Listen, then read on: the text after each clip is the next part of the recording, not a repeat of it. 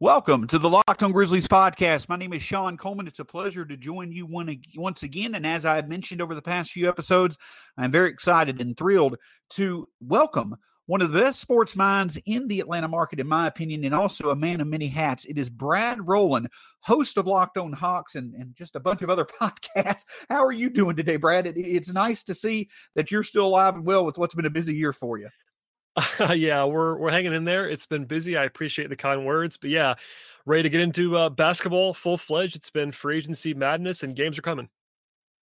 Yeah, the one thing that I follow Brad's work for a few years now, working with him through Talking Shop, covering the Braves and following his work with the Hawks. It's tremendous work. So, we'll get into where you can find him a bit in the show. But the main reason we wanted to bring Brad on is talking about the Hawks, who's kind of a regional rival that I know plenty of people in Memphis keep up with, but also he's done extensive and great work on the NBA draft. So I want to talk with him about the draft as well. But Brad will start with the Hawks. And, I had talked with you a bit before the show. It seems like, that the Hawks and Grizzlies, both teams that going into this offseason still seem to be kind of in that rebuild mode with their premier player at the point guard position, but a bit of a contrasting style when it comes to, this offseason. The Grizzlies have kind of invested in the talent that they brought on in the past couple of summers. Obviously, the Hawks have been very aggressive. Your thought in general on the Hawks' approach this offseason, and are you happy with the moves they've made? Yeah, like you said, they've been very aggressive. I think they were always going to be somewhat aggressive this summer. The Hawks had the most cap space in the entire league. It was all sort of leading up to this summer as a pivot point. I guess it wasn't summer at that point in time, it was the fall, but offseason is a better way to put it, I guess. But I think I was at least a little bit surprised that they were able to spend all of the money that they did on free agents that are guys who are going to help them now. Usually a team like the Hawks that has not won in the recent past, you're either going to have to get creative, make some trades, or maybe take a salary dump, something like that. This time around, they were able to land two guys on really lucrative contracts in Bogdanovich and Gallinari, and then from there, full foot on the margin. So I think I was surprised to some degree, but it shouldn't have been a huge surprise that the Hawks were going to be investing in the team this year. And also, there's all kinds of buzz that they're just going to want to win now. I mean, they were talking about the playoffs all spring, summer, and fall long before all of this. So with that as the focus, it made some sense to go ahead and invest now. And I think that, just looking at it from an outside perspective, I don't know if it's this simple, but to me, if you can break it down this simply, it makes a lot of sense. It seems like that kind of one of the main directions with their moves was making sure the net value of franchise player Trae Young was put in a good place. You get Dunn and Rondo to be able to help out with the perimeter defense, obviously a part of Trae's game that's still working, but you add Bogdanovich and Gallinari along with Trae now to just have an outstanding shooting potential on the outside. Do you think it's focused with these moves in terms of, really, maximizing the strengths of Trae Young, or is there more to it than just that?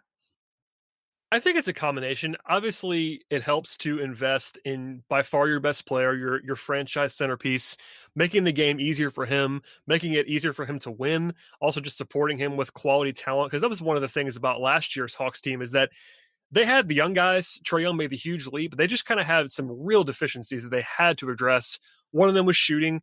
The other one was defense, just broadly speaking. And they kind of did both of those things. That's not only building around Trae, but everything they do basically has to be around Trae Young in some way because he is their centerpiece. So yeah, adding the perimeter defense helps cover up for him in some ways. It also helps them to actually support him actively.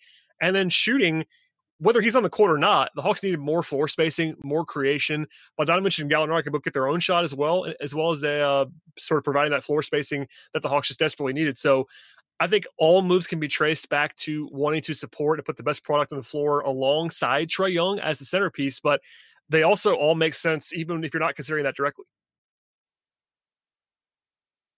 And the other thing that I think that I feel they may be putting a little bit too much emphasis on, because I think at the end of the day, you still have plenty of room for development, but it's the investment that's been on external pieces. What about the internal pieces? Of course, you have such a good young core in place already with Reddish and Hunter and Herter, as well as Collins and now Okongwu, who we'll talk about in a second. But do you think with the amount of investments that have been made on the external players that they brought in terms of time with the wings and in terms of an extension potentially with Collins, Do the new external pieces that are in, do they impact the development or the potential extension of Collins at all with these young players? Do you feel that the young wings and Collins will still get the development that they need to truly build that young core for the future around Trey? I think it's a concern. I'm not panicking about it, that they may have sped up a little bit too fast potentially. And I think there is enough room for the young guys to play. I think it is probably fair to also say that one or maybe even two of the younger wings, that Huerter, Hunter, Reddish trio, one of those guys, maybe even two, has to play less than they did last year. And that's not the end of the world. They've been talking about having a competitive environment. And, in the past, if you were a young first-round pick on this team the last couple of years, you were just going to play because it was time to develop you, and there wasn't a whole lot of pressure to succeed necessarily, or maybe earn your minutes. You wanted to at least have some culture of that, but at the end of the day, they were going to play these guys. Now they're trying to win, and those guys are all capable of being rotation guys this year, but they're also maybe not as good. Like, for instance, Huerter is not as good as Bogdanovich. Hunter isn't as good as Gallinari. We'll see what they do at the 3. That's the spot where I think Reddish and or Hunter can play a lot of minutes, and they need their defense to be sure. But a guy like Huerter in particular, like, he might be in a smaller role this time around, and that's okay. You don't always have to just have your same core guys and just ride them the entire way through. They'll have minutes to prove themselves, and if Huerter's lighting the world on fire, or if Hunter's playing great, they're going to play those guys even more. But I think that it was probably about time to maybe start trying to win. They were always going to sign. So this is a point that I always made the entire time, even before they made these investments. But they were always going to sign a player or two on the wing that was going to be a rotation caliber player or better. So it wasn't always going to be the 3 guys running it back again this year. They actually went a little bit higher than I thought in terms of investing real money in Bogdanovich and Gallinari. But all that means is that it's time to perform, and they're going to be competitive. Those guys all have room to play, but I'm not panicking about them not having room to develop. You still do some of that stuff off the court as well. And with Collins, he's going to be a part of the team. Obviously, he's going to start. The extension talks are almost separate in a lot of ways, and that more impacts the future than it does this year. But I think they might just let it ride. So we'll see what happens there, but there'll still be plenty of time for the young guys. They just have to actually earn their minutes this time.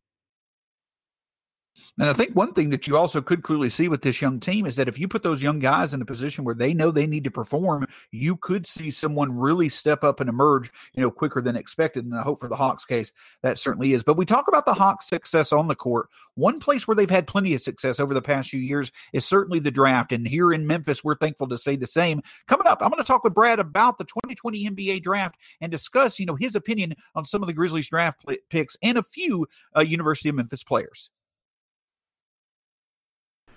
For months, myself and others on the Locked On Podcast Network had talked about the great product that is Built Bar. Like any other great products, it's always needed, the ability to improve the product in time is always needed, and I'm glad to say that's exactly what Built Bar has done. Not only does it offer the same great benefit of being the protein bar that tastes like a candy bar, offering you great health and just a simple addition to your day, but now Built Bar actually has introduced 6 new flavors for the holiday season: caramel brownie, cookies and cream, cherry barcia, lemon almond cheesecake, carrot cake, and apple almond crisp. And the thing about it is that even though there are now 18 great flavors to choose from, it still remains the healthy benefit to your day. The Built Bars are low calorie, low sugar, high protein, high fiber bars that you can have in the morning for breakfast. You can have before or after a workout, maybe as an afternoon snack, listening to your favorite Locked On Podcast Network show. And the great thing about it is that Built Bar also has you covered in making sure that your investment in them is worthwhile. With each purchase now, while supplies last, you actually get a free Built Bar cooler. That's a free Built Bar cooler while supplies last with your next order of Built Bar. And also, if you use the promo code LOCKEDON when you go to BuiltBar.com, you'll get 20% off your next order. Again, with your next order of Built Bar, by using the promo code LOCKEDON, you'll get 20% off plus a free Built Bar cooler while supplies last. Visit BuiltBar.com today. On tomorrow's episode here at Locked On Grizzlies, we will be discussing a new theme for our Thursday episodes: Think Tank Thursdays. Going to be looking at 3 big questions regarding the Grizzlies and looking at their season coming up. I'm still working a bit on the title, but the whole goal is that each segment on our Thursday episodes before the season starts, and we may even go into the season, we'll be looking at 3 big questions facing the Grizzlies as they start the season. Going to talk in general about some specific players and the fallout that could occur as the season begins. Make sure to join us for tomorrow's episode, Think Tank Thursdays, really addressing some big questions the Grizzlies have coming up at the start of the season.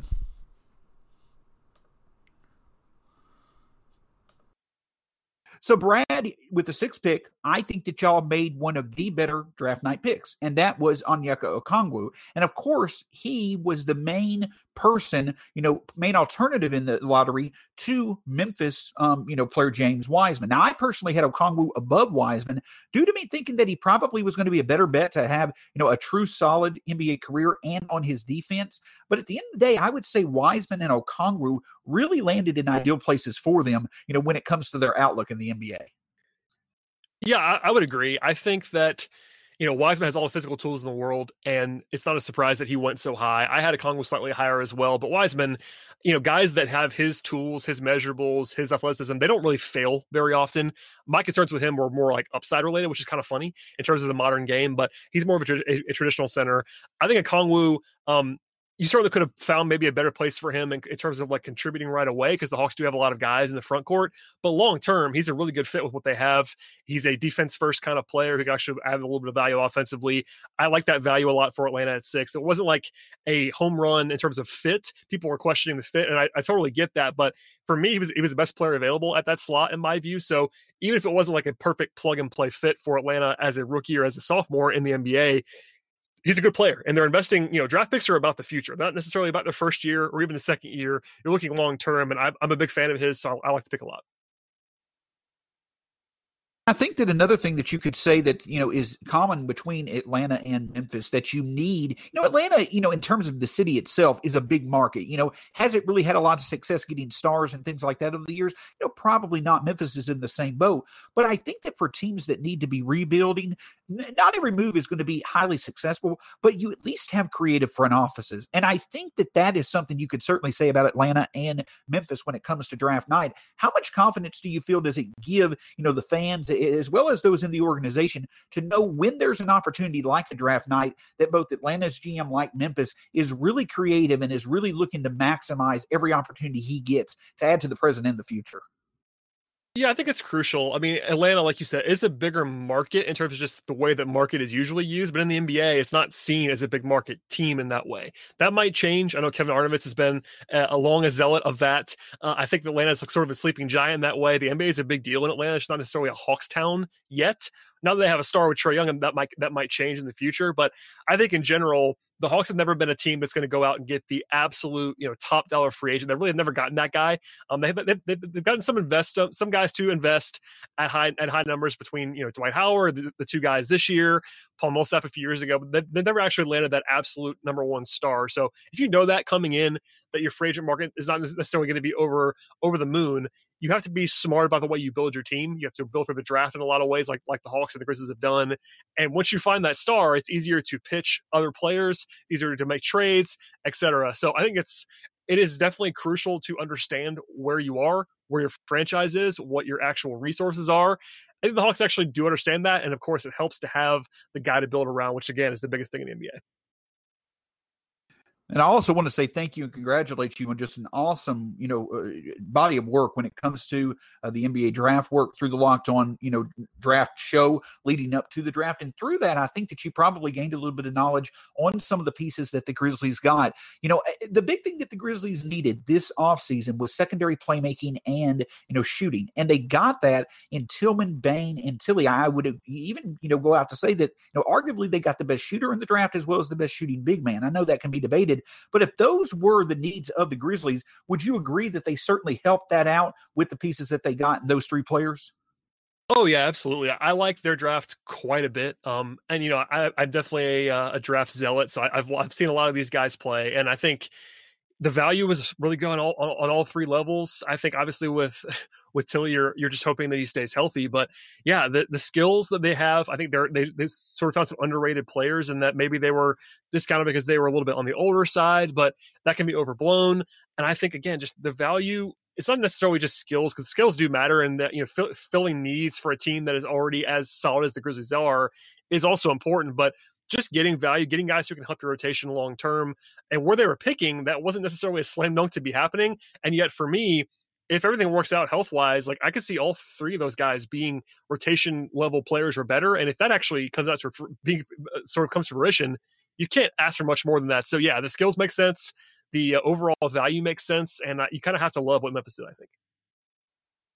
And you're starting to see that more and more. You're starting to see a lot of these players, on contenders, on these teams that are really good at developing talent. They're picking older players later in the draft, early in the second round. They get them in their system, and these players, far exceed the expectations. Are you starting to feel there's a trend in the NBA where, it makes sense? The Grizzlies have really benefited from it, especially from Brandon Clarke, but to where players are, teams may be more shifting to picking older but proven talent instead of only going upside with all their picks. Maybe a little. I think that they'd be wise to do that sometimes. I mean, it's always important to note like the context. Clarke was a guy who I loved, and a lot of NBA Twitter loved, but it was also easy to see why he fell. He shouldn't have fallen that far, to be very, very clear, and I think we all know that now. But he was also old and short and all that stuff. So I think it's just kind of market inefficiencies more than anything else. A lot of times it's older players. A lot of times it's guys who don't have the greatest measurables. Sometimes it's just like body type, or maybe trying to find one elite skill. It's kind of just zigging where the market is zagging. And I think this year is a great example. I think with Tillman and Bane in particular, Bane is a guy who was like really off the radar. NBA Twitter loved him, and he was a fast riser in the draft, but an older guy who wasn't a prominent program. I know TCU is a major program, but it wasn't like a blue blood or anything like that. And he fell too far. Xavier Tillman's a guy I've loved forever, but he's not a 7-footer. He's a center who's like 6'9", but he's such a beast in terms of strength and basketball IQ and positioning that you're buying that at the expense of measurables. So two good examples of it's not just age. Sometimes it definitely is, but you're just trying to find where the market is not picking up on a guy and why the guy's underrated. And sometimes it will not work out for you, because occasionally a lack of size or being too old does actually matter. And it's not a foolproof system, but you have to kind of weigh what you're seeing on the court and try to translate it. So yeah, I think it could be a situation that teams could sort of maximize, especially if other teams are just looking in that more traditional mold of looking for upside and measurables.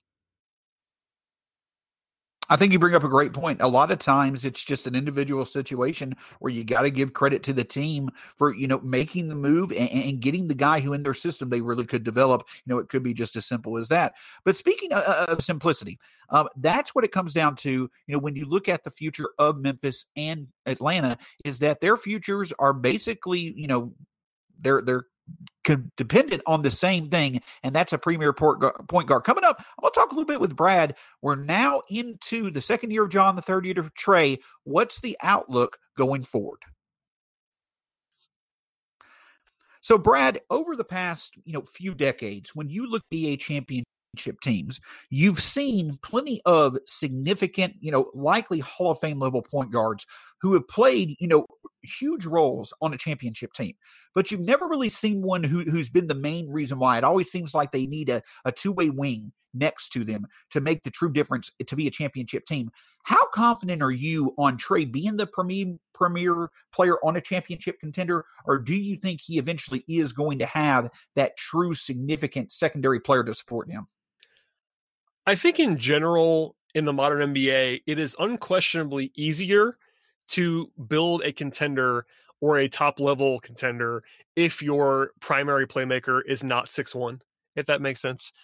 At the same time, there are guys who are outliers and are definitely good enough to be number ones on championship teams, and I think both Young and Morant project to be that way. So, you have to be a special player to be an unquestioned number one on a title-winning team.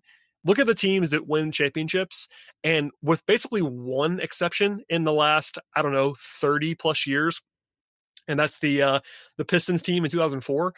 Basically every other team for 30 years has had a top 10 player on the roster in the NBA. that's won championship, you kind of just almost have to have that guy.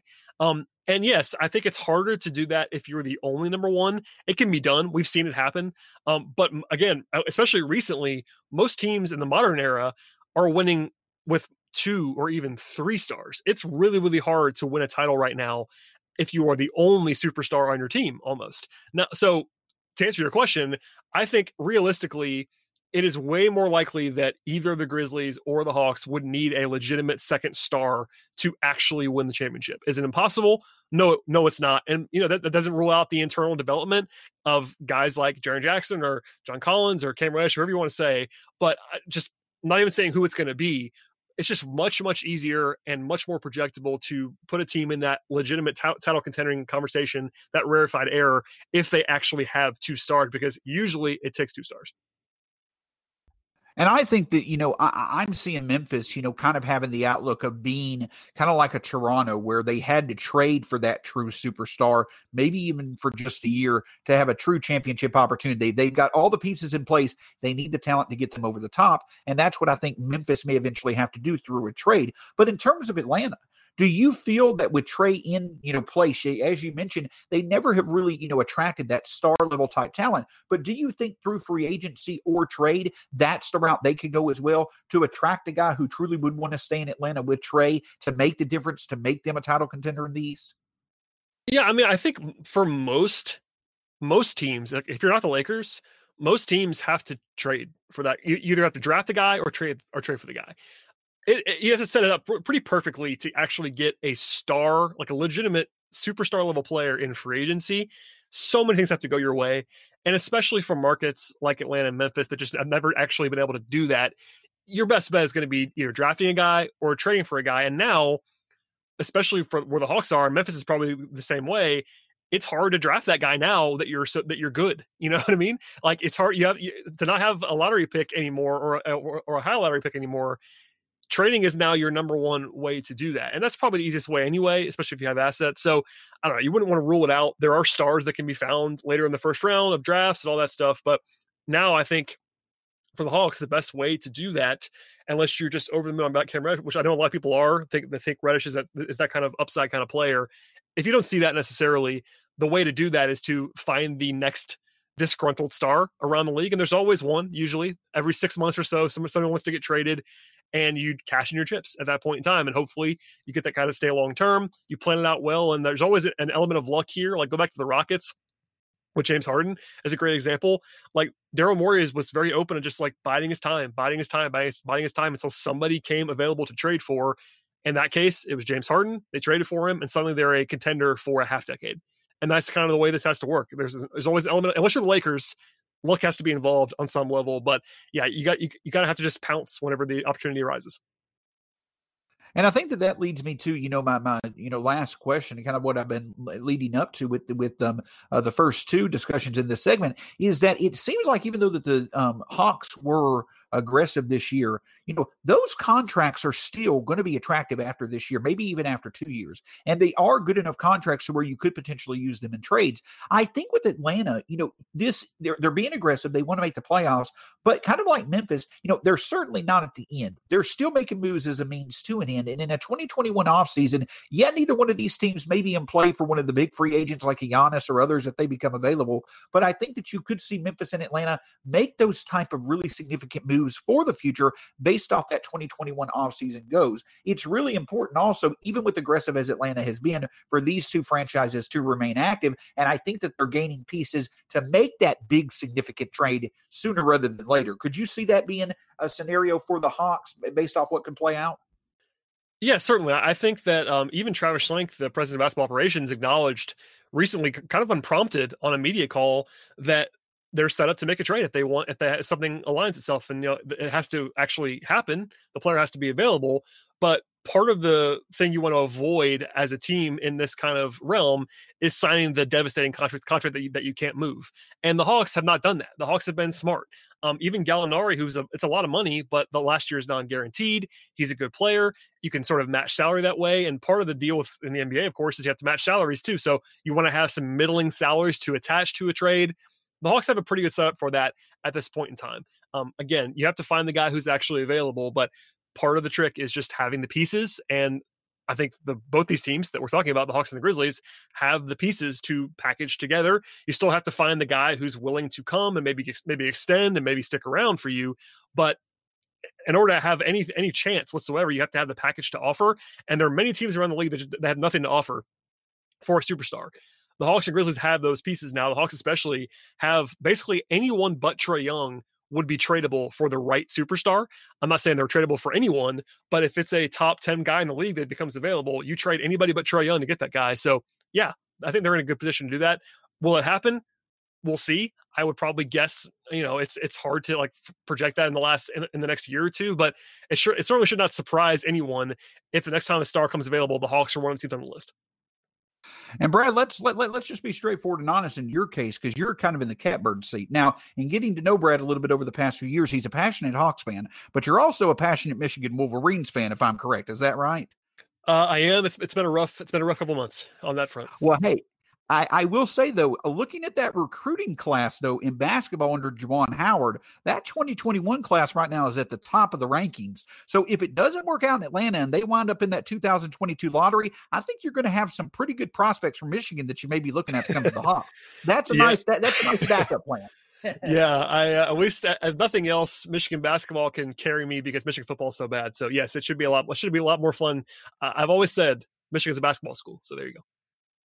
Now, I'm agreeing with you. With Tennessee, I'm the same way. It's nice to at least have basketball with football being so bad. But, Brad, obviously Memphis is a huge basketball town, besides the Grizzlies, kind of like you said with Atlanta. And, of course, the fans here always would love to know, where they can find great work. Where can folks find your work with the NBA season coming up? And do you have any big projects yourself, obviously, that they can follow to get as much knowledge about, either the Hawks or just the NBA in general? Nothing crazy project wise. The draft is my baby every year, and that's now in the rearview mirror finally after a long time. But yeah, I can be found. Everything that I do, I end up tweeting out at BT Rowland on Twitter. I host Locked on Hawks, which is a passion project, but also a lot of fun. Talking Chop, as you referenced before, the Braves podcast that I do. And I also write for Dime on Uprocks. I cover the NBA draft, and college basketball over there. So you can find me anywhere. Nothing particular to plug other than just the podcast, subscribe, rate, review, all that stuff. Even if you don't love the podcast, even if you don't love the Hawks, it's pretty easy to download podcasts if you want to just support people. So that's an option as well. I would encourage people on my show to do the same thing for Locked on Grizzlies and really the entire network as well. It's kind of easy to download and support shows. So that's my whole spiel for now, but you can find everything that I do at BT Rowland on Twitter. He's an excellent find, one of the hardest workers that I know when it covering sports, and also one of the best minds out there. Brad, if you'll stick with us, but thank you so much for taking the time to join us. For Brad, my name's Sean Coleman. You can follow us at Locked on Grizzlies, myself at StatsSEC, and the podcast wherever they available, Spotify, Stitcher, the podcast app on your phone. For Brad Rowland, my name's Sean Coleman again. We'll talk to you soon here on the Locked on Grizzlies podcast.